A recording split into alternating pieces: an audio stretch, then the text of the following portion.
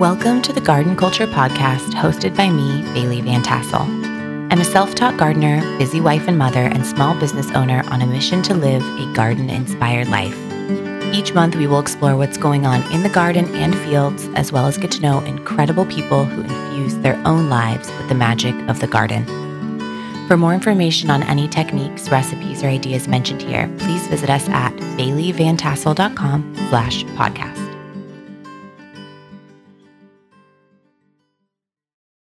Today's chat is with my friend Kristen Colvin, who has a horticulture degree and has been using it online to help people, really in layman's terms, become a successful backyard gardener. She's done some really incredible things we'll chat about in the episode as well, with children and plants and gardening and nature. But she's going to help us understand the fundamentals of pests in the home garden. And it's really more simple than you think, but she gives the most practical advice that we all need, especially right now in summer. So we're going to be dealing with current pests, but also hoping to prevent some for the fall winter garden. So this is like an absolutely crucial episode. It's a good one to jot some notes down with, or like note down, the timing of things. I'll make sure the show notes are chock full of good intel for you guys, but this is truly a great chat with Kristen. I hope you love it. Hello, Kristen. How are you?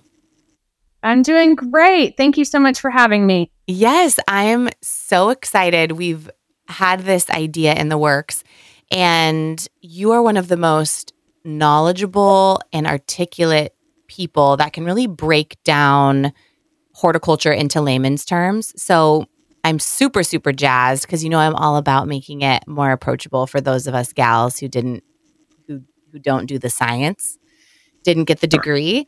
But like to pretend. And so I'm just so excited to hear from you and to dig into some nitty gritties. Yes, I'm excited too. Okay, so before we even start, I do want to hear a little bit because I'm always super curious about your background. And when you were growing up, was there a major influence in terms of nature and gardening on your life? Or what, and what did that look like, I guess?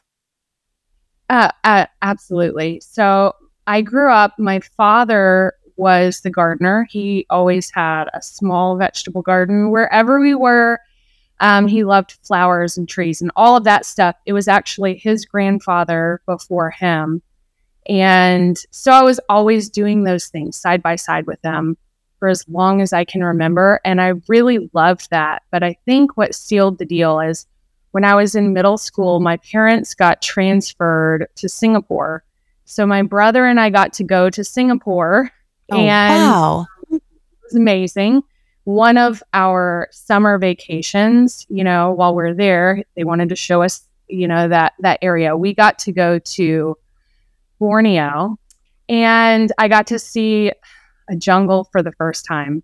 And there was nothing that pressed on my heart like that jungle did. And truly, the week that we spent in Borneo was the most life-changing week. I just wanted to be in nature all of the time. And so as I was brainstorming ideas for what I could study, my dad was very quick to recommend horticulture to me. I didn't even know that was a degree path. But the idea that I could just study plants, talk about plants, be outside with plants all day long, I was like, yes, sign me up. Okay, wait, quick. So when you did this week in Borneo, how old were you? 11 or 12, something like that. Was it immediate? Were you like, did you know, you were like, oh my God, this is my thing, this is my place. And then for the rest of your life, you were always connecting back to that moment, and that really shifted you into this love of nature? Or did you reflect back on it and think like, oh, actually that's what it was? No, I think that it was both. I would say that it was kind of both at the same time. That And the thing was, it wasn't just the plants inside of a rainforest. It was the interconnectedness of it all. It was the very first time that I had seen a carnivorous plant growing in the wild. I screaming monkeys and, you know what I mean? Like all kinds of lizards and snakes and birds. Just the interconnectedness of it all just absolutely fascinated me and also frustrated me because I didn't know the name of any of it or any of it. At that point, I just became super duper curious about, the world around me, wherever I was, whether that was in the suburbs of Houston, Texas, or, wherever I was, which was where I ended up growing up, after Singapore. So, so I think it was both at the same time. Okay, that's lovely. And the reason I ask is because, and you know this, and anyone listening knows this about me, but they don't know about you, is that you have 1,000 children. And I'm always curious, I know that the impact baking in nature and the garden is so beneficial for our kids, but I'm always curious of other people based on their experiences. I really want to take my kids to travel internationally and expose them so much to different environments and cultures. And it's kind of like, I wonder at what age is the sweet spot to introduce these moments so that they can have their curiosity piqued like yours was, Yeah, I think I would say at whatever age you can afford to get them there. Yeah. I think that, they will be impacted as early as, toddlers, exposed to different foods and different peoples and different way of life, Yeah. Yeah. So absolutely. As early as you can do it. I love that. Okay. So your father recommended horticulture as a career path for you, and you did in fact pursue that. Will you tell me a little bit about what that looked like for you? Yes. So I grew up in Houston, Texas, and I was looking around for a school, and I settled on, I had toured briefly Clemson University out in South Carolina, and I had toured that school at one point, really had kind of fallen hard for it. So I set my sights on that. I wanted to go over there because it was in the foothills of the Appalachian Mountains. Basically, it was just like green, waterfall, mountain. I mean, it was just beautiful over there. So that's what I did. Is I went out to Clemson, studied horticulture, graduated from there in 2003, I guess. Graduated from there and then stayed on at Clemson, pursuing a graduate degree in environmental physiology. Before I got the graduate degree, the babies started coming. So shift gears there. But yeah, so out there at Clemson, that's where it happened, and I loved it. I just loved my time there. I loved my professors. I just loved it. That's so great. Well, and you've used your expertise in a really beautiful way.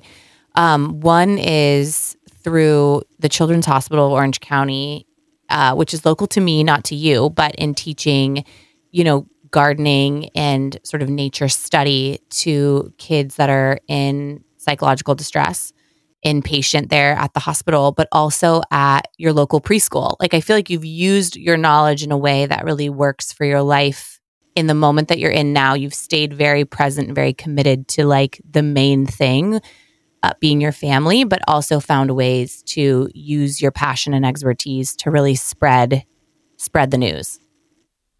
Yeah. So the other thing was that right after I left the graduate program, I was an elementary school teacher and I taught science lab. And I really thought that maybe that's what I wanted to do, was to actually teach children. And my grandmother told me 100 years ago, she was like, I think you're going to be a teacher. So it's really funny how both of those kind of passions have collided, that now I'm using my degree to teach people online about, kind of the principles of horticulture and home gardening, but then also, like you were saying, to teach teenagers who are in distress at the Orange County, the Children's Hospital of Orange County, in an inpatient program doing therapeutic gardening, which is, it's just wonderful. It is. You do such a good job coming up with cool activities and finding ways to teach sometimes somewhat complex like concepts to these kids in a way that's really hands-on and really inspiring.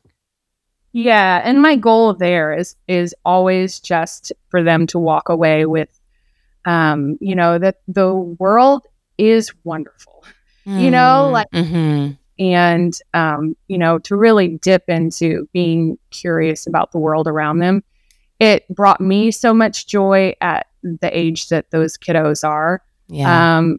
Really hoping to inspire them to dip into that curiosity, and I think that for some of them, it'll really bring them some joy. Yeah. Oh, I love that. I love that. Okay. So pivoting a little bit, because I want to spend some real solid time talking about pests. And that's the subject of our chat today, though I feel like we could probably do some follow-up conversations about other subjects. But you particularly have really great knowledge about like that the home gardener needs for dealing with pests, prevention, management.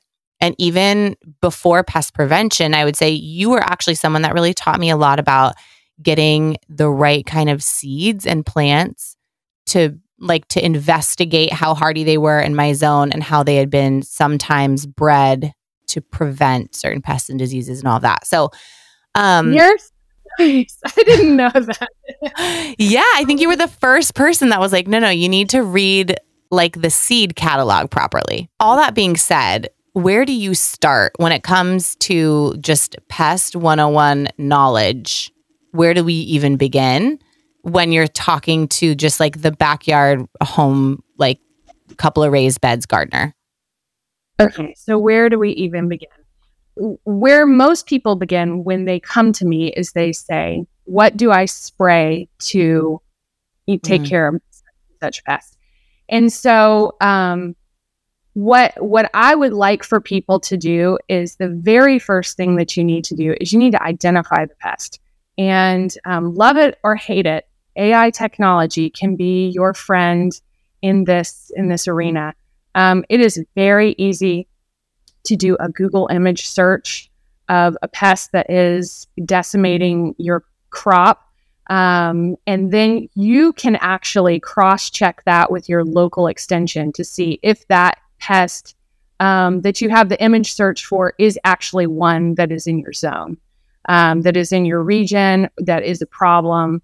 Okay, and when you have that information, when you're armed with that information, you might be able to do some things in the current gardening season that you're in, but really what you want to do is start planning preventatively to do better for next year. Okay. So the very first thing that you need to do when you're dealing with pests, first things first is you need to figure out what the insect is, because different things, different treatments are going to affect different pests. Okay, so yes, really quickly, and this is something it took me a really long time to investigate, but I want you to explain it to everyone listening. So when you say local extension, what is that and what does it do? Okay, so in the United States is kind of the only country that I can speak of. In the United States, each state has an extension office, or I say most states have an extension office that is affiliated with your state ag university, usually. So here in the state of South Carolina, where I am, when I say local extension, what that would mean is Clemson Extension. Clemson is our state ag school here.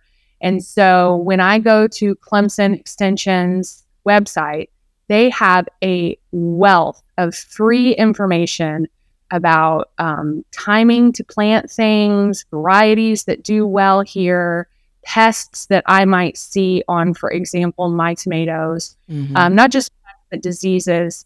California has one. If you don't have, surely it's available with a quick Google search. If you type in its name, extension office, that it's going to bring it up. Got it. Okay, great. Thank you for that. Because when I was first learning to garden, all my ag friends were like, oh, call your local extension. I'm like, what do you mean? Like, Like, is there like a number that I dial? Like, and then obviously became better educated on how to use those resources.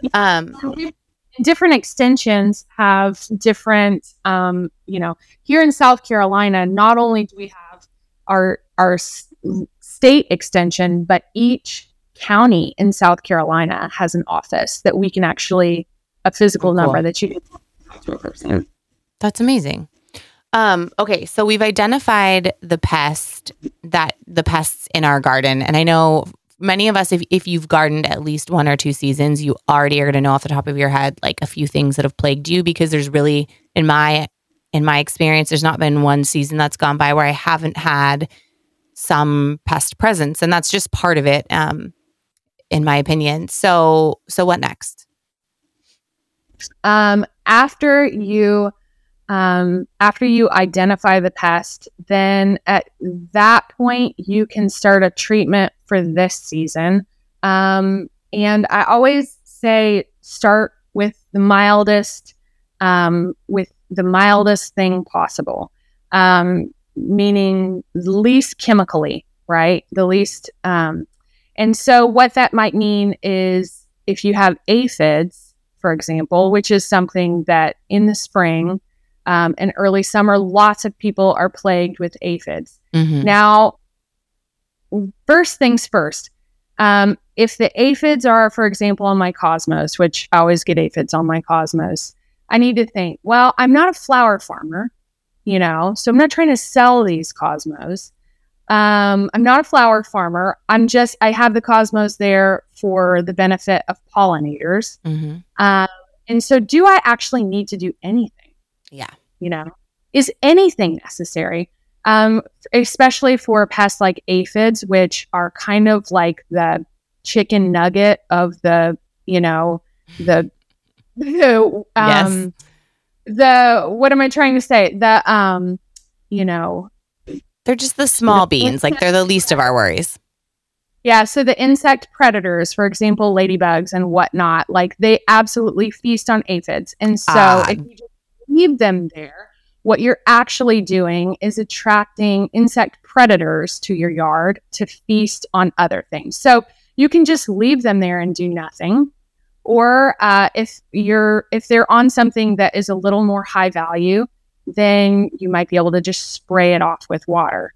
If spraying it off with water doesn't work, then you could step it up and use some type of an organic insecticidal soap. Always, always, always read the instructions of everything that you buy. Follow it to a T, because that's the law.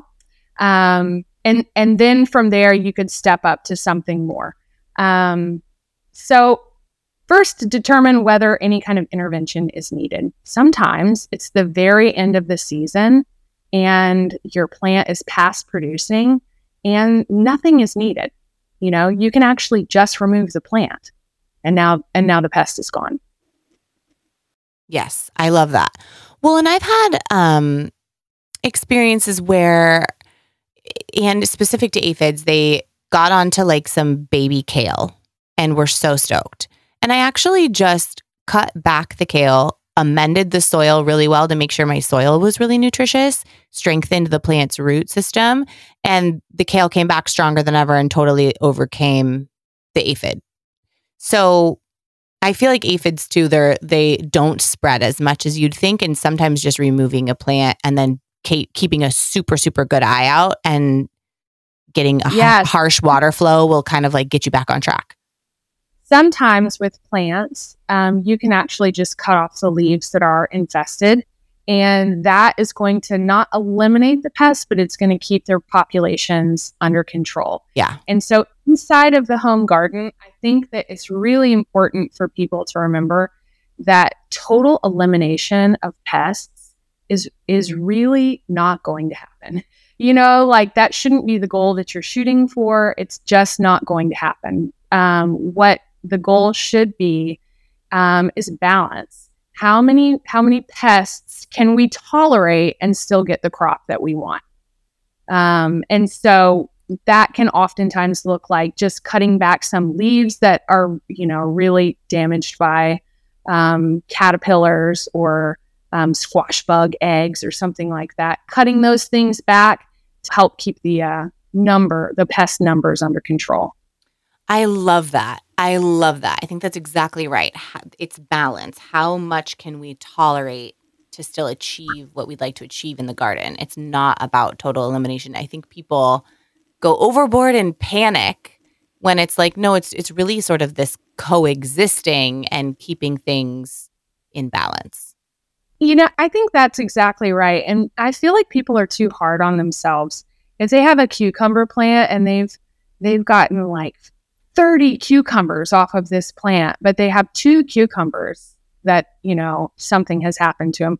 They really beat themselves up over the 2 cucumbers. Right. Instead of just celebrating the other ones. So I think it's really, like you said, exactly that. It's balance. So when it comes to prevention, I want to get your opinion and somewhat experience, I suppose, on, well, I guess I'd be curious to hear kind of what your preventative approaches are, but specific to like uber organic methods of like using trap plants and companion plants and herbs and the placement of certain plants as a preventative method. So one of the favorite things that I like to do is to alter the time that I'm actually planting a plant. So we have a late blight that plagues all of our tomatoes here, and where other geographic regions might be able to plant some early summer tomatoes and some late summer tomatoes, that's not really possible for us. We can't plant late summer tomatoes without tremendous amount of fungicides. So I just don't plant them, right? Mm-hmm. I just plant my summer tomatoes out as early as I can. I do the same thing for cucumbers. I actually watch the weather and will oftentimes plant out before my last frost date to get in front of diseases and pests. Ooh, okay. And then when diseases and pests show up, I've had my fill of whatever and they can just have the plant. I'm going to remove the plant. So I like to alter planting dates. That's one of my favorite things that I like to do. And you can actually oftentimes look to your local extension agency to see what the window for your specific zone is. And oftentimes, if you plant at the very, very front of the window, or even plant before that window has started, but give it some frost protection, then you might be a little more successful. So that's one thing. The second thing that I like to do is to just completely cover my plants. If I have a plant that does not require a pollinator, right? Lettuces, spinach, broccoli, kale, cauliflower, Brussels, none of those things require a pollinator. So they don't need to be grown out in the open. I'm eating the leaves, right? And the flowers. So I'll just net them. And that way the insects can't get in there. They can't feed on them. And that's one way to completely, insecticide free, get some great crops. And what was the last one I was going to say? Mm-hmm. Trap plants. One of my favorite trap plants that has been super successful for me, particularly this year, is actually sunflowers. And we have a huge problem with leaf-footed bugs on tomatoes, tomatillos, peppers. However, the leaf-footed bug's favorite plant is actually a sunflower. So I'll plant sunflowers. The bees love them. But when the leaf-footed bugs land on the sunflowers, when they congregate, they're very easy to literally just knock into a bucket of soapy water. So I'm not spraying anything at all to get rid of those pests. I love that. This is like the kind of information that a seasoned vet will know. That's like, these are the tricks. I love this. Yeah. And you want to know that it's very site specific and it's accessible to everybody. You just can't give up. You just have to keep trying new things as you learn about new techniques. Implement it and your old favorite one and see which one does better. Mm-hmm. And by the time you've been gardening 20 years, you know exactly when diseases are going to hit, when insects are coming, what varieties work best. Yeah. And then everybody can be like a source of wisdom for the newbie gardeners in their Yeah. neighborhood. Yes. No, I love that. Okay. Any other sort of final tips before I ask you my favorite question? Because we're running a little low on time. Anything else that you feel like is super crucial to know, or that you just feel like you wish everyone knew about pests? I feel like one of the best ways to control pests is to truly know what the pest is, and then you probably need to dive into its life cycle. That certain pests are significantly easier to kill in the nymph stage, which means shortly after they have hatched out of their egg and they're still soft-bodied. You can use significantly milder pesticides, but you need to know what they look like because they often do not look the same as the adult. You need to know when they hatch out. So once you've identified the pest, really dive into its life cycle. And literally all of that is available online. Yeah. Oh, I love that. I've actually never done that. And I think that's really, really, really solid advice.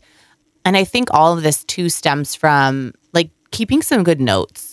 And I know it kind of seems like silly to say, but this is something where each season I totally forget, or things start to like mush together in my brain, but I look through my notes and can go back and remember the issues that we had and then do some digging before I've done any planting, like you said, and be able to like really be set up for success.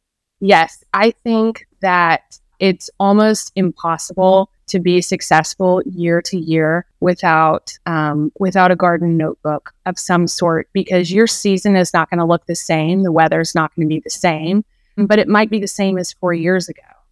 And really, I mean, I don't remember what I had for dinner last night. I'm certainly not going to remember what time of year, exactly when I planted tomatoes or what varieties that did well for me. So a notebook, I feel like, is absolutely essential to being successful year after year. People ask me this all the time, if there's like a specific gardening journal or notebook that I've purchased that has a format or guidelines in it. And my answer is always no. I just use like a very cheap grid Mead 5-star from the grocery store or Target or whatever.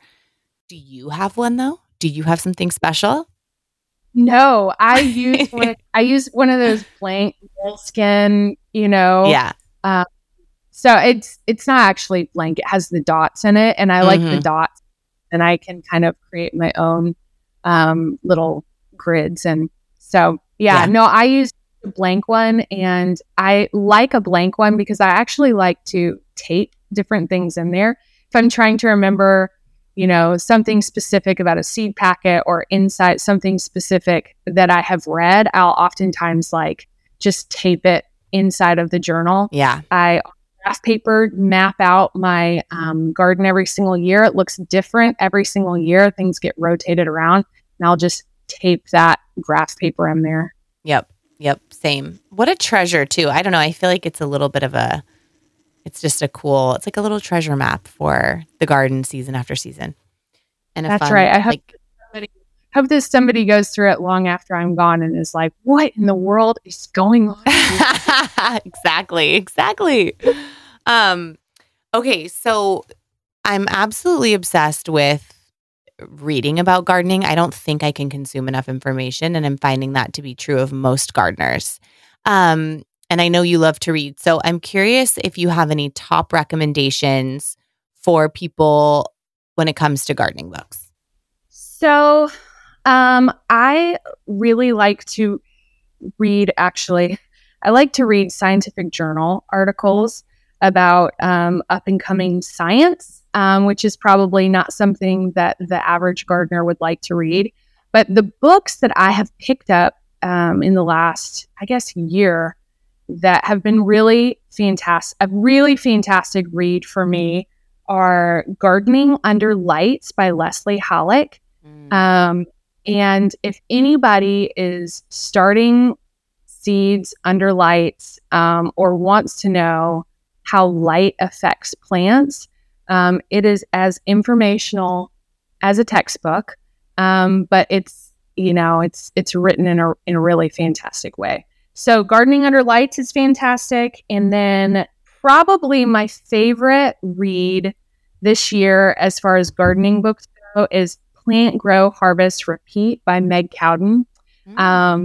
And that book is all about succession planting, interplanting, and creating food forests, which is absolutely the very, very best way to plant a home garden. Mm-hmm.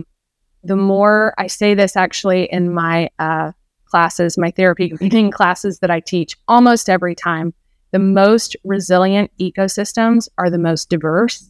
And that can be applied as big as you want or as small as you want. So if you have a 4x4 garden bed in your backyard, know that your plants or that your garden will be the most resilient to pests, the more diverse it is. And Meg's book really, really speaks to interplanting and creating like a food forest as a home garden. Love those two books right now. Oh, I love that.